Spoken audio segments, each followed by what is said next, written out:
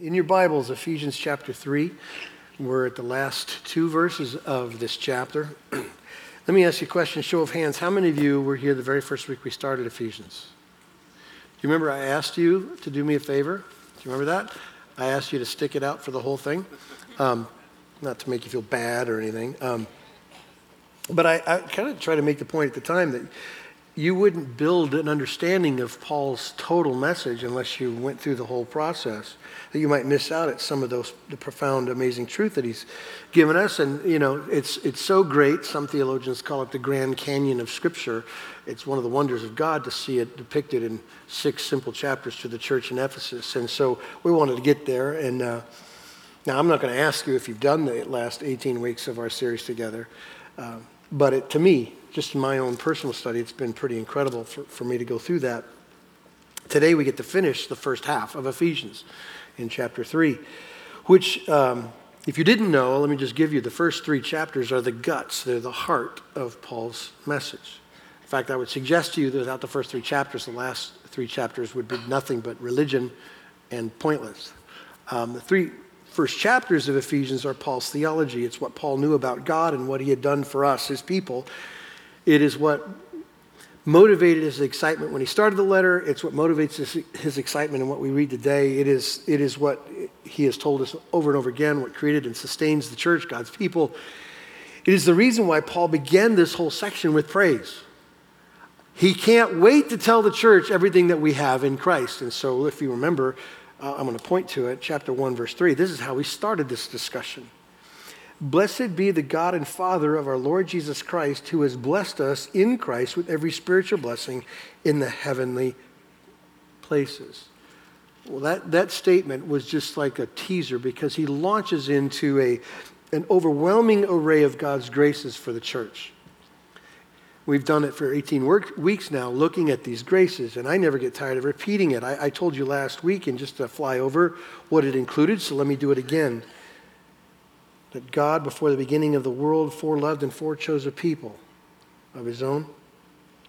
That's what Paul started this letter with, that a people redeemed by Christ's blood, that he lavished his grace on, what we didn't deserve, that his grace united us, outsiders, with God, people at war and hostility with God. He brought us together and made us his people, that he gave us a heavenly inheritance, that we are sealed, protected, and empowered by the Holy Spirit. That's what he's told us we have in Christ.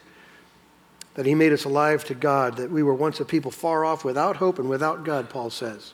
We are now his children.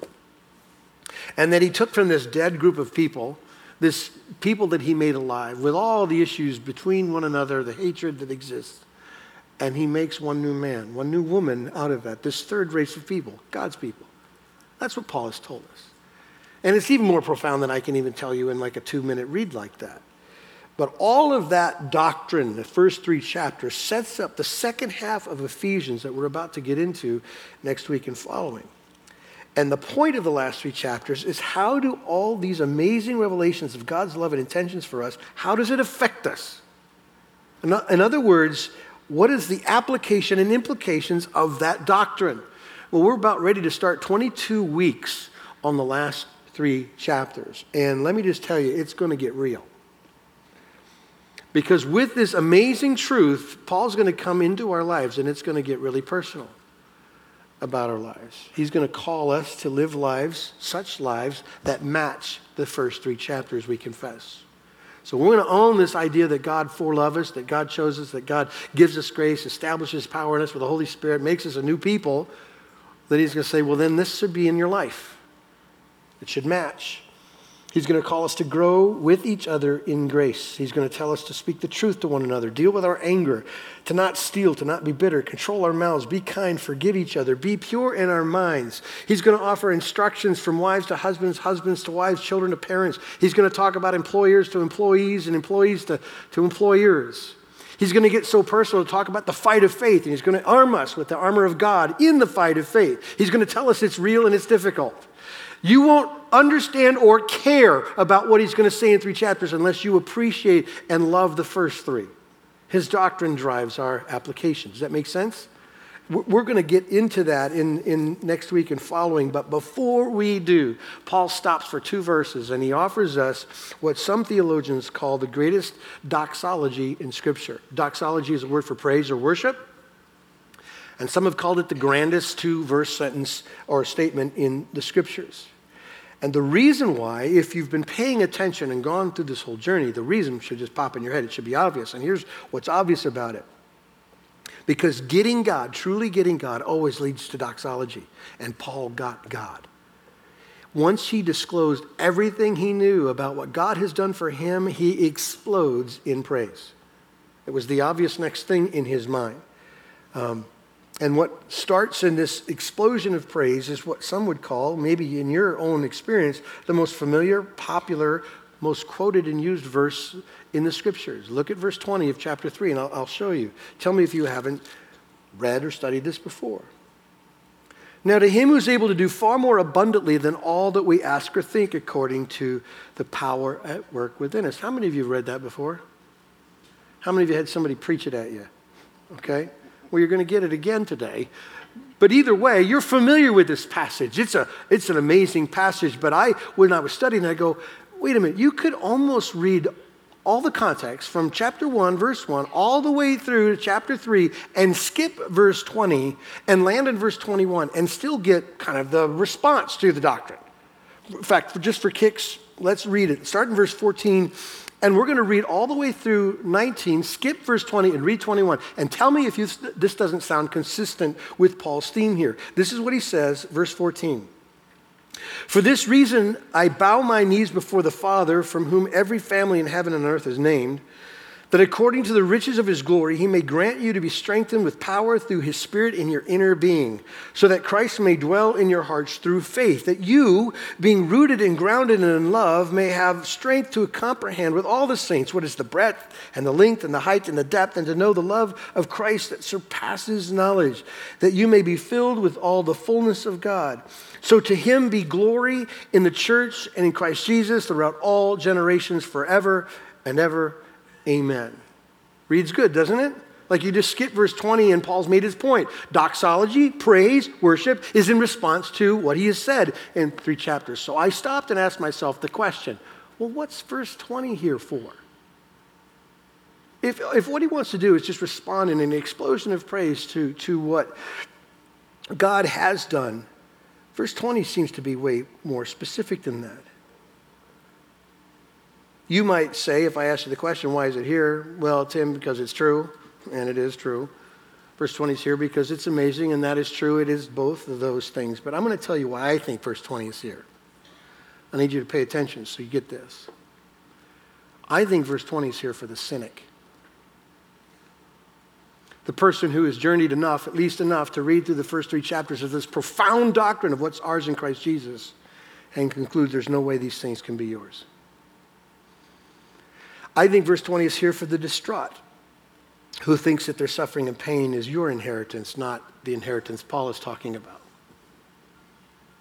I think verse 20 is here for the person with 1,000 questions, and 1,000 questions lead to another 1,000 questions, and in your mind, you just keep ending up at how could this possibly be true? I think verse 20 is here for the sinner and the struggler who thinks that their sin has put them into detention, not into blessing. And Paul has been saying you have more. You're profoundly blessed and loved in Christ, and yet your sin makes you go, there's just no way. I'm still outside looking in. I think verse 20 is for the downhearted. I think verse 20 is for the Romans 7 guy or girl who says of their life, this is more of the narrative of my life. I do the very things I don't want to do. That's my story. Some of you might say, Paul, I absolutely love all that you've said, but it drives me crazy because I can't see it happening for me. What I've done is just too bad. The relationships in my life are just too broken. The hatred in my heart towards others is too deep. I've got too many questions, too many doubts. So for you, you can't even get out of Paul's prayer. Paul prays that you might know the width, the height, the depth, the scope of God's love. Paul prays that you might know the fullness, be filled with all the fullness of God. And you, in your mind, you look at that and go, that's just absurd. That's beyond my comprehension. I understand. But even though those wonderful, profound statements by Paul might be beyond your comprehension, here's what verse 20 is for. It is not beyond God's desire or ability. You might not be able to get it into your head. You might have all these questions. You might see in the spiritual mirror more you than him, and you conclude there's no way that's possible. Okay, whatever. Whatever challenges you have to embrace what Paul has said so far, know this, that it's not beyond God's willingness and ability. Verse 20 is here to tell us when we doubt that he alone is super able. Verse 20 is here to tell us when our hearts want to gang tackle us and condemn us, that God is greater than our hearts. That's why verse 20 is here, to encourage the church. Verse 20, to me, is the last statement of truth Paul makes before he begins to generate his praise, his doxology. In fact, here's how Eugene Peterson even paraphrased this verse. I like it. He says, and the truth is this, our God can do anything. Beyond your wildest dreams, by his limitless power and gently, deeply working within us. So my prayer, and perhaps maybe after today, you're going to go home and write your own doxology. My prayer is that something will happen in your heart and you'll be overcome by this truth and it will superabound over your doubts, your fears, your struggles, your issues, and you're going to be left with God. Thank you. He's awesome. Now, if you were to be a commentary reader and grab a commentary, you'll probably find that it contains an outline of verse 20, and most of them that I read kind of have a pyramid of outline. Some are described as a pyramid of God's power for us, or pyramid of praise. I saw it so many times, I'm not even certain who I can give it credit to, but I was really profoundly helped by James Boyce's outline. So using that to unpack this, I think there is 5 steps for us in understanding this amazing thing that God has done through Christ for us, what he's able to do. So let me unpack it just as it lays out, at least in thought. Now, it's not going to be in order of the verse, but just watch the thought here. Here's the first step to this pyramid of God's power in our life. Now, him who is able to do. You should circle the word do. The word do means to make, to cause, to bring about, to provide, to create, or accomplish. If you remember verses 14 and 19 that I just read to you, Paul has just thrown down some big stuff. That we be strengthened with power of the Holy Spirit, that Christ would dwell in our hearts through faith, we'd be rooted and grounded in love, that we would know the beyond knowledge part of the magnitude of Christ's love and be filled with all the fullness of God. And you conclude, sounds too good to be true. How is that even possible? I'll make it simple, based on this one word. God does it. He alone does it. He brings it about. He is able. He has no limits. So what we can't muster in our own flesh to believe, what our emotions won't even help us with, God does. Amen? In fact, I will tell you, everything in the first 3 chapters are impossible without God doing. You're not going to get anything unless God does. In fact, the last 3 chapters are an impossibility without God doing in our life. You could pick up this book, and I know it's a redemptive story. I know there are a lot of titles for the totality of cover to cover. But let's just, for sake of this conversation, let's call it a book of God can. Because every single narrative is God doing. Every one.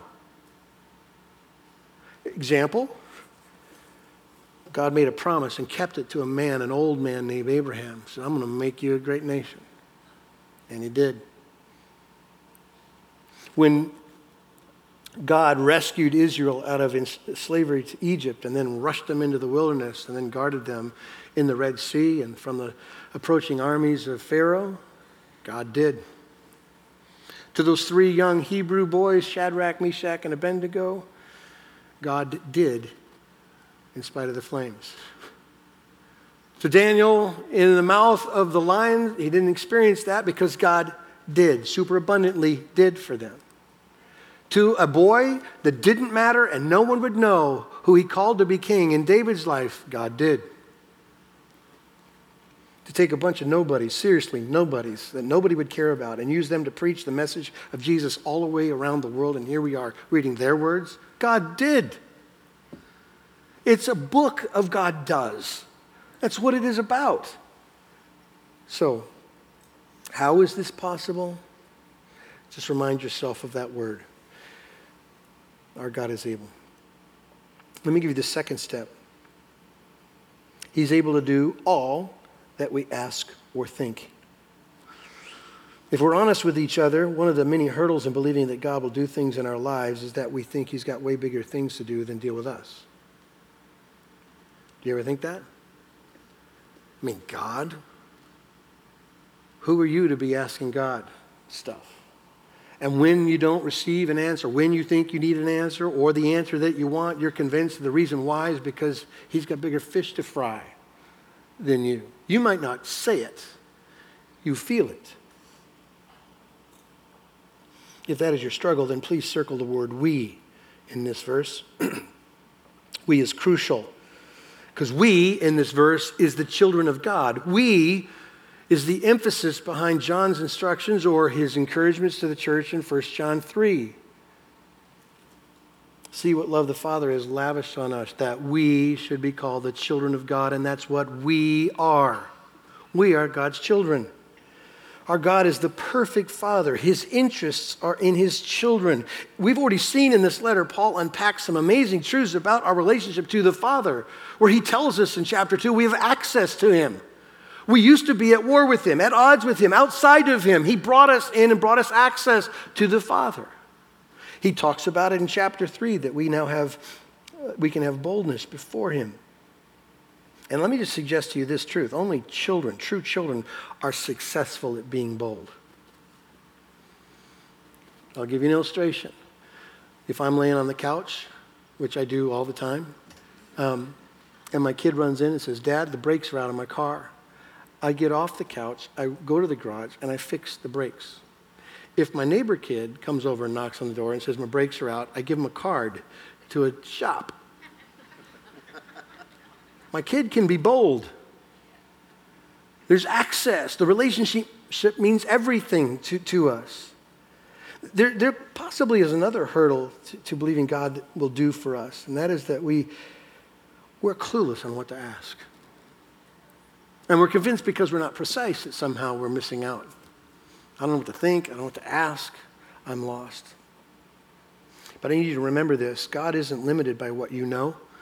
He's not limited by what you think. He's not limited by what you ask.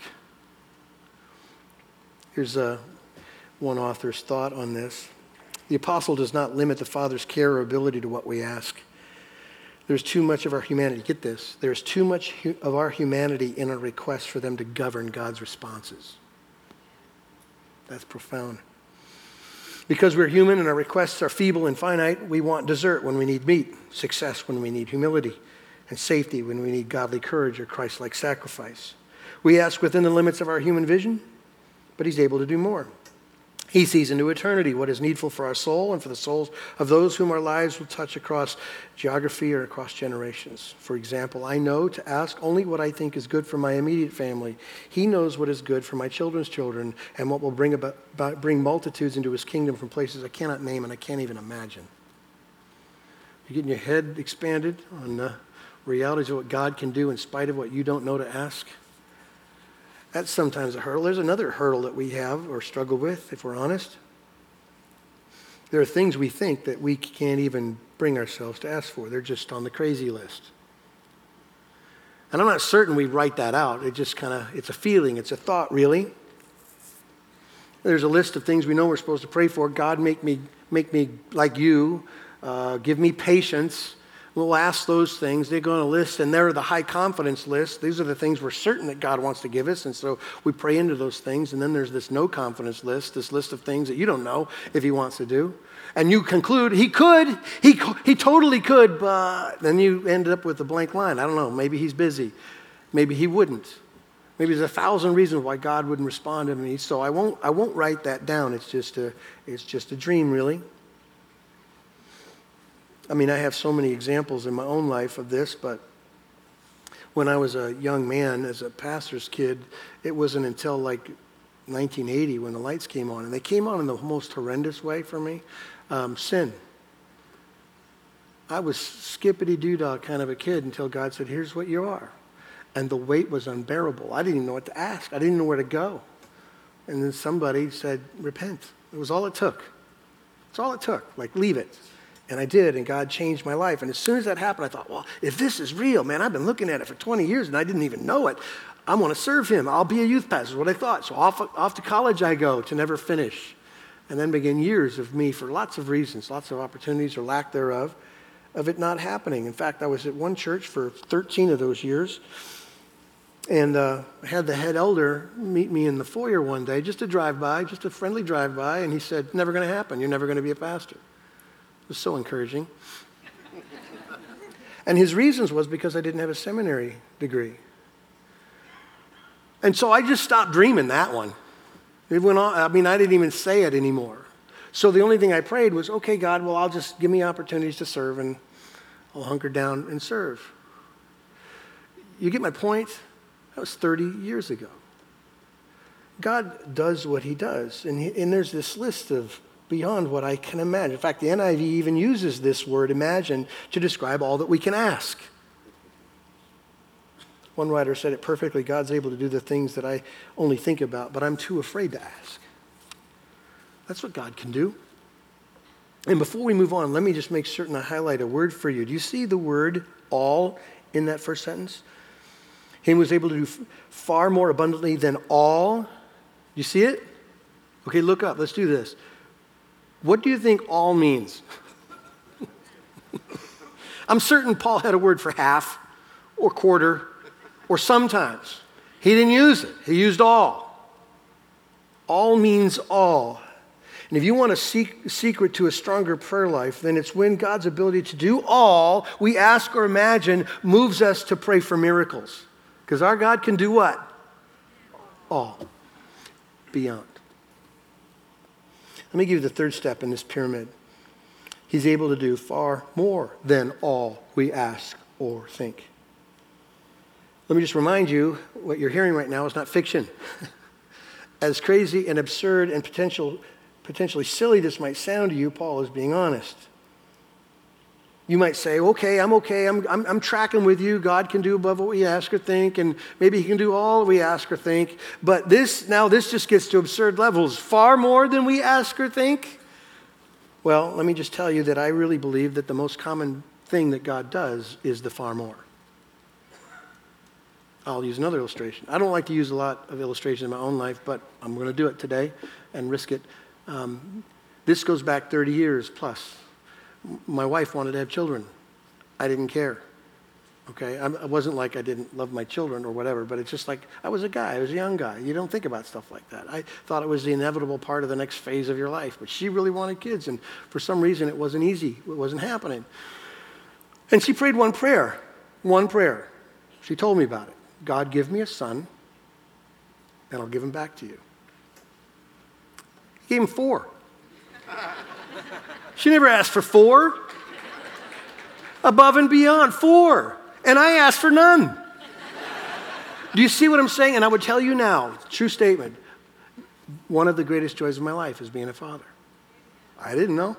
I didn't know what to ask for, and I never asked for that. Far above, far more than we could ask. Again, using Abraham's illustration, Abraham said, God, I got no kids. I got no line, no legacy. Can you give me one? God says, I'll give you so many, it will be like the sand on the seashore. Not only is Abraham the father of all Israel, he's the father of faith. Billions of people throughout history draw their line to Abraham. He never asked to be the father of everything, did he? Come on, did he? No. I would suggest to you, if we're honest, if you were to stop for a second, of all the things that God is currently doing in your life and all the blessings you currently live with, you didn't ask for any of them. Or many of them.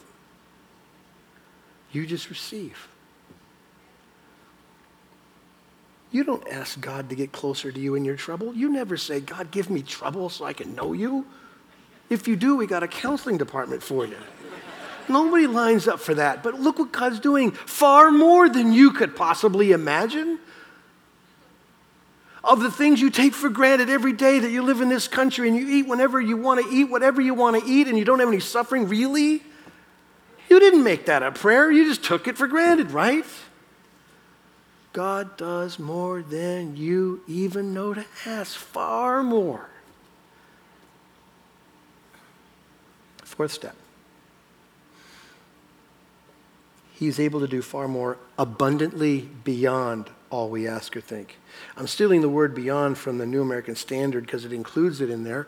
And there's a reason for that. The original language uses the word super abundantly. NIV says immeasurably. Either way, the point that Paul is making here is that what God provides for us is so grand, Paul has to make up a word to describe it. This is a Paul word only. This word doesn't exist in the language. He made it up. And the word is a super superlative. It means the highest form of comparison imaginable. Infinitely so more is Paul's point. Now, I would confess to you, I think it's a little bit impossible to know exactly what Paul has in mind when he's talking about the abundantly beyond all that you can ask or think. Some have suggested that he's just talking about the span of a human life, your life, my life. Like if you want to try to calculate from birth to death, everything God will do in your life, to love your heart, you couldn't count it. You couldn't get your head around it. Possibly that's true. One writer put it this way, and I think it's profound when he says, his loving surpasses our knowledge. That's what he said in the prayer. But he says his doing surpasses our requests and even our imagination. No eye has seen, no ear has heard, no mind has conceived what God has prepared for those who love him. For those in Christ, he also promises to bring the full measure of the wisdom and powers of his Godhead to answer us. How can you measure what he can do? He holds the whole earth in his hand. He created the universe, but continues to control the light in your room. The decay of an atom in the most distant galaxy. He makes the flowers grow and the snow to fall. He rides on the wings of a storm and holds a butterfly in the air. And he who was before the beginning of all we know still uses time as his tool of healing, restoration, and retribution. Our thoughts are as a window to him. Generations to come from us are already fully known to him who loves our family more than we could ever love them. He looks at the length of our life as the handbreadth that makes our soul, though sinful, his treasure forevermore. Such is the God who hears our prayers and is able to do immeasurably more than all we could ask or all that we can imagine.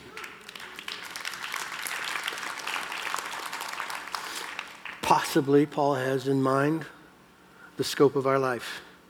And he would be right. I couldn't measure what God has done. I couldn't measure what he is doing or will do. It's profound. But there's a possibility that Paul has in mind eternity, the future. In fact, there's a word that he uses in talking about tomorrow, the future, eternity, in chapter 2 that sounds very much like this super superlative he uses here in chapter 3.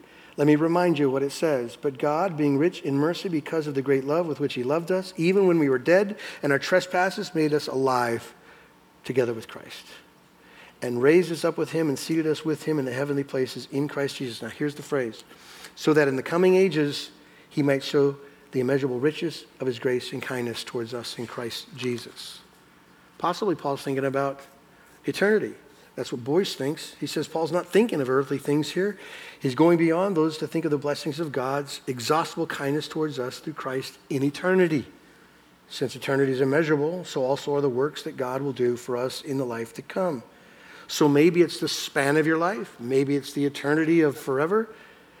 I don't know if it matters, to be honest with you. I'm not really concerned. I think it might be both and. The point that Paul is making is that God will do a superabounding work in us now and forever, and you can't calculate it. And if you're thinking here, and if you're listening to this, you might get your hopes up. You might just be all excited that he's going to do far more abundantly than you could ask or even imagine. But if that little dark side of you comes out and says, okay, how? How's this going to happen? He gives us that answer. That's the last step. According to the power at work within us. That phrase, at power, is a present tense. It's at work in us right now. It's a power that Paul has already taught the church, already talked about the church as a resurrection power. This is what he said in chapter 1. He's talking about the riches of his glorious inheritance in the saints. He says, and what is the immeasurable greatness of his power towards us who believe, according to the working of his great might, that he worked in Christ when he raised him from the dead and seated him at his right hand in the heavenly places. Do you have any doubt about God doing far more abundantly beyond all that you can ask or think? Exhibit A, the resurrection. God raised Jesus from the dead. He raised the saints from the dead. The resurrection is all you need to know about God's ability to go far more abundantly than you could ask or imagine. The resurrection says everything. It is proven over thousands and thousands of years to take a ragtag group of fearful men and turning the world upside down with their message. That's an amazing statement of the resurrection in human hearts. Billions and billions throughout history have been changed by the power of the resurrection, many of them enduring persecution and suffering you can't even spell because of the resurrection. Now, maybe that whole thing is just too big for you. You see the resurrection power in the saints or in Jesus and go, well, how does it affect me? Let me try to encourage you. Just look at the power of God in his resurrection displayed in your life. I confess to you, it might be a whisper. That does not make it not real.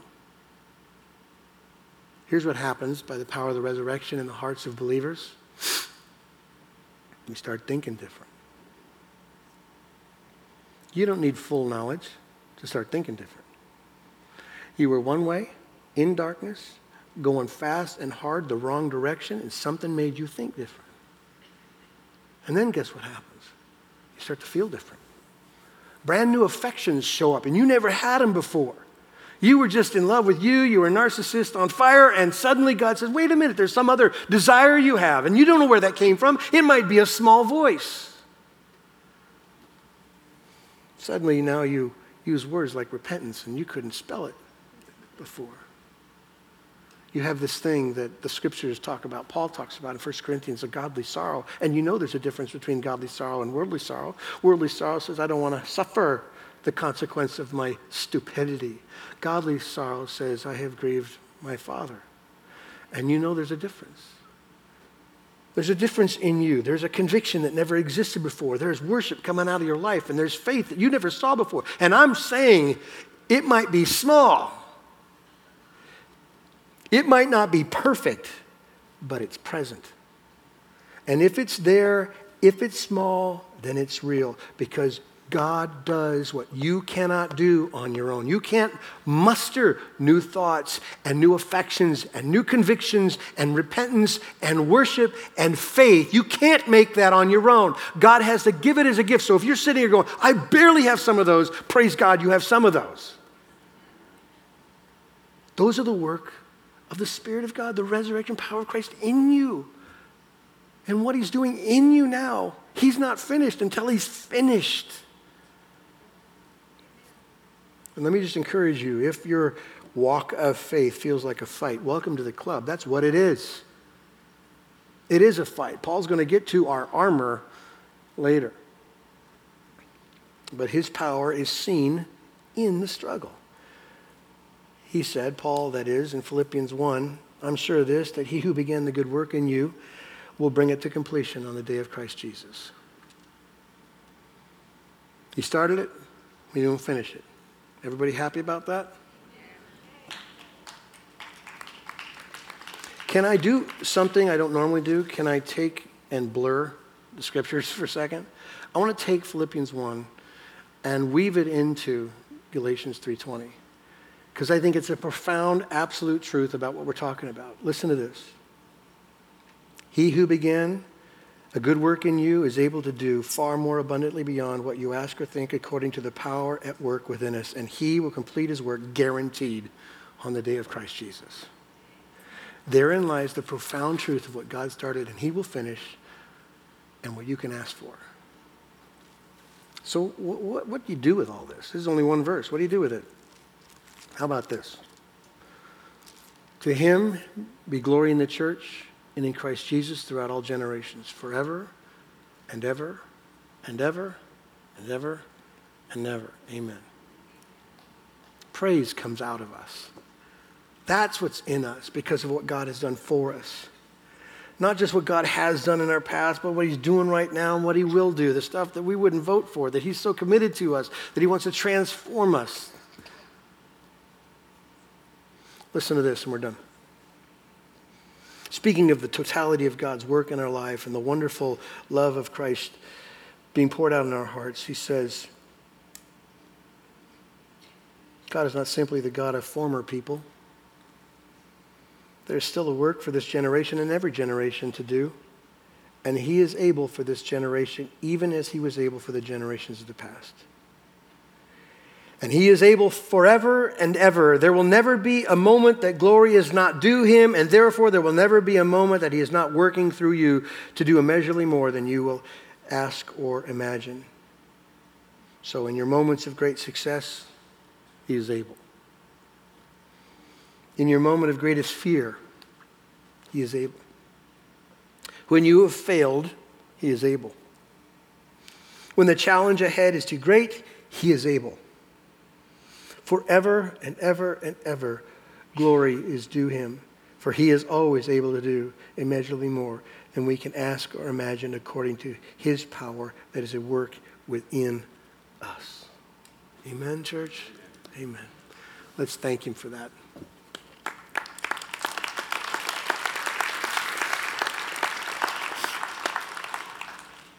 God, we offer you our own praise and doxology now. There is so much at odds with your affections for your people. Our own hearts want to scream a louder word. The adversary wants to scream a lie. Our own shortcomings want to say something at times greater than your gospel. And yet, Paul reminds us that this amazing truth of you taking dead people and making them live and giving them eternal inheritance and the power of the Holy Spirit, that in all of that, that we believe, truly believe, that you can do far more abundantly than anything we could ask or imagine, and you do it through the power that raised Jesus from the dead and raised us to new life. God, we want to praise you today. That's what this is about right now, is our own doxology, to thank you for the good things that you have done. God, every place we see you working, even if it's a whisper, I pray that what happens in our heart is praise. Don't let anything, anyone snatch that. We pray it in Christ's name. Amen.